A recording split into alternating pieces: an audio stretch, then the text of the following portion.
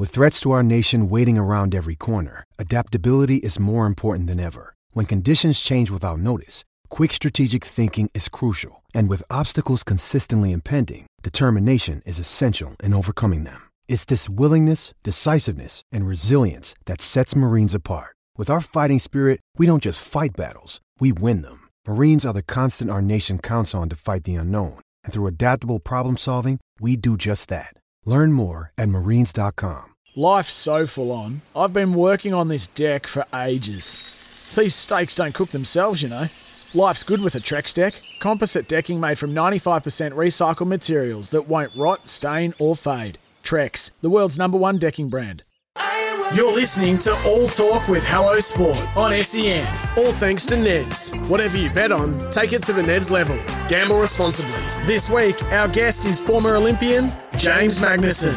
Did you have to work through that shit? How long did that take to work through like all of that? So for me, so the fallout for London and then the stuff that came after London. So straight off the back of London was Stilnox Gate, and that was Stilnox just 6. Boom. Stilnox The Stilnox 6. So the 4x100 metre fine relay was after your individual event? No, 4x1 relay is the first event of the meet. Oh, it's first. Yeah. So when is that all that Stilnox stuff like broken? Broken? Like when's it comes out? So the Olympics are in about August. The Stilnox stuff comes out in about January. So it takes a few months for that to leak out. Okay. Oh, it comes out like quite a lot. Quite a while after. So the Stilnox incident actually occurs probably 3, maybe 4 weeks before the Olympics. Oh, really? Before they the made Olympics. out like it was the night before. So we go to a training camp in Manchester, and they basically say you can go to the pool, to the hotel, and back to the pool, and that is your life for the next 3-4 weeks leading into the Olympics. And you're not allowed out to, go shopping or do like anything social. Like, this is our training camp. It's real serious. And it's a bit of a wig out. It's like I'm trying to be this normal person, not thinking about the fact I've got the biggest race of my life coming up, but you're just like... Anyway, a couple of the older boys sit down, a couple of us younger boys, and go, oi, listen, this is the go. In starting back in like the Sydney Olympics or something like this, the boys on the swim team, particularly the men's 4x100 freestyle relay, have bonded by having a night on the Stilnox. And I'm like, what on earth is Stilnox? Never heard of this in my life. They're like, mate, you take a couple of Stilnox, you stay awake, and things get weird. And I'm like...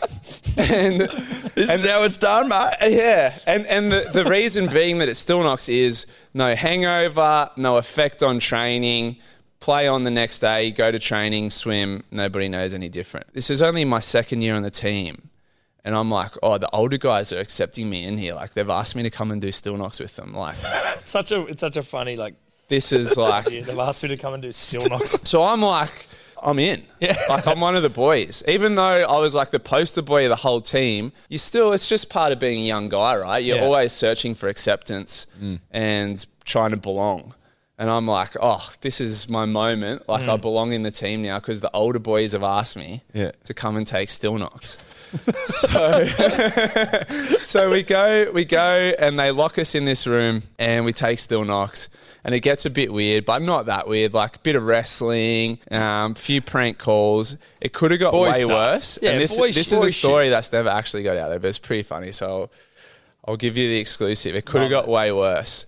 So we're in one of the other boys' rooms, and one of the boys goes, "Wait, let's go out. Let's go clubbing." And we're like, "Yeah, let's do it." So the guy whose room we're in, we go through his luggage and we get like fully dressed up, and we're like, "Yeah, we're going clubbing." And then at one point, someone goes, No, that's a bad idea. And then everyone must have forgotten about it. I woke up the next day in that other guy's clothes, so we were ready to go. If we hit the nightclubs in Manchester full to the brim on Stilnox, then it could have got real heavy. Yeah. So in the grand scheme of things, you think about it, it was six guys locked in a room. I was in bed that night by, I assume, around midnight. Woke up the next day, trained, and I was like, yep, that was mad. I'm one of the boys now. They've basically initiated me into the team. Probably so never... a beat up. Yeah, never hear about it again, right? So I get back to Australia after the Olympics and I'm getting pumped for not winning gold. Like absolutely pumped. I'm like, whoa, this is hectic. Do you have to like stay inside your house? Yeah, there was a point there where I was feeling like really self-conscious and I was like, I don't feel very comfortable going outside because like I know people are judging me. And anyway, I go home for Christmas and I'm like, yeah, I've like sailed the course, I've roughed it out and I'm good. And then I go to this training camp in Caloundra and at the time, me and the other boys in the squad were pretty into PlayStation. We were playing Call of Duty Black Ops at the time, online, training in the morning, pumping COD, training at night. We train that morning, we're pumping COD, and my manager rings me and he's like, mate, I don't know what it is, but there's a massive story about to break about you. Can you tell me what you've done? And I'm like, what? There's a massive story. He's like, mate, I don't know what it is. I've just had a tip off from a journalist. This is going to be the biggest news story in the country. And I'm like, whoa. and he's like, what have you done? And I'm like, shit. And I'm like thinking out back over my nights out. And I was like, I do not know. Like, I cannot pinpoint it. And he's like, mate, I'm warning you now, like saddle up, something big is coming. Oh my And I'm God. like, oh shit. And I'm up in Caloundra, so I'm away from my support network. Like my manager's back here, got no family or anything with me. We go and train that afternoon. And as we're swimming, all these massive vans start pulling up outside the pool with the massive towers on them that shows live broadcast. And I'm like, oh God. Like, And what? you still don't even know. I don't know that it's a Stilnox thing because in my head it's nothing. Yeah. Like I've kind of put that to the side the next day and never thought about it again. And I don't know what it is. And by the time we finish training, they've obviously come from Brisbane, Gold Coast, everywhere up to the Sunshine Coast. There's just media everywhere just standing outside the pool. But I remember my coach like hustling me through this scrum of media to get to the car, like those feral reporters that chase you along to the car, like sticking the mic in your face. Yeah. And they start saying like, Stilnox, like, you know, you disrupted the team. Did you do this? Did you do that? And I'm like trying to like kind of understand what's happening. But at the same time, like, get the hell out of there. Yeah. We drive back to the hotel and my manager rings me. He's like, mate, you're going to have to come back to Sydney. Like, we got to deal with this. And I'm like, what? And he's like, you got to tell me everything. Like, what did you guys do? Like, they're saying basically you disrupted the whole Australian swim team, all this stuff. And I'm like, what? Like, I don't. And then they're going, you're out drinking on Stilnox, Red Bull, didn't care about your results, partying before the Olympics. God. Jesus I'm like, Christ. man, this is not what happened at all. And Does then, that do your head in where you're like, oh, it this does just- my head in to this day. Like when someone asks about it, because in their head they've like this was this hectic thing that the boys got up to, and they I'd think never it must heard be any- this big yeah. crazy story, and it's pretty boring, really. Yeah. And So no one again- else in the swim team didn't have anything to do with anyone else in the swim Nah, team? like a couple of prank calls, Right, prank, to yeah. rooms, Yeah, right. at like 9 p.m. Okay. You listen to All Talk on SEN. We're Hello Sport, and we're talking to the missile, James Magnussen. It's considerably more boring than I thought. I thought it was the night before the event. I know.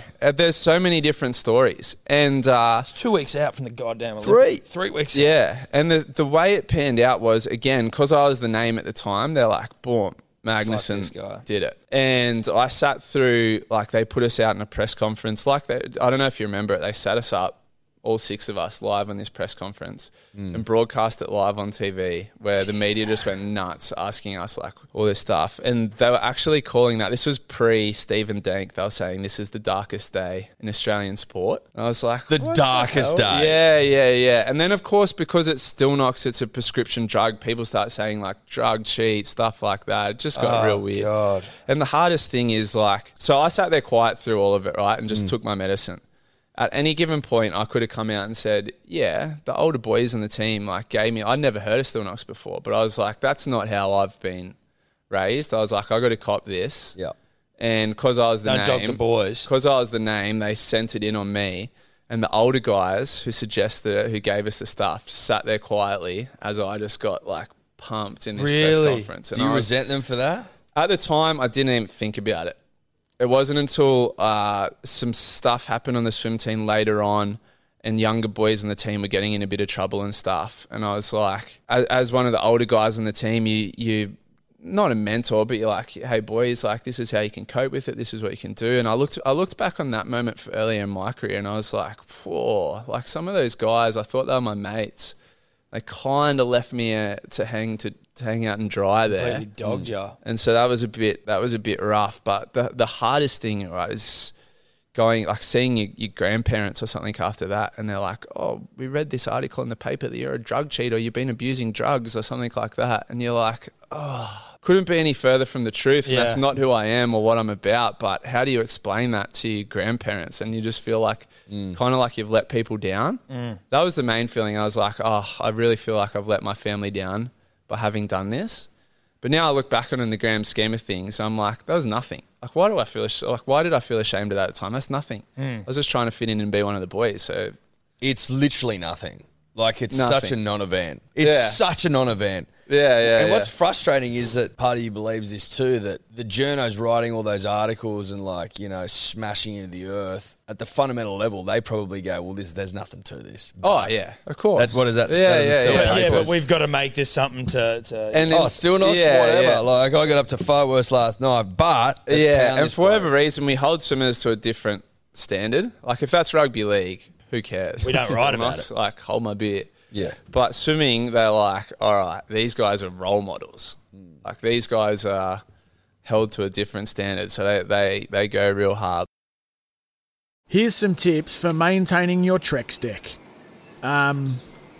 Occasionally wash it with some soapy water or a pressure cleaner. Trex composite decking is low maintenance and won't fade, splinter or warp.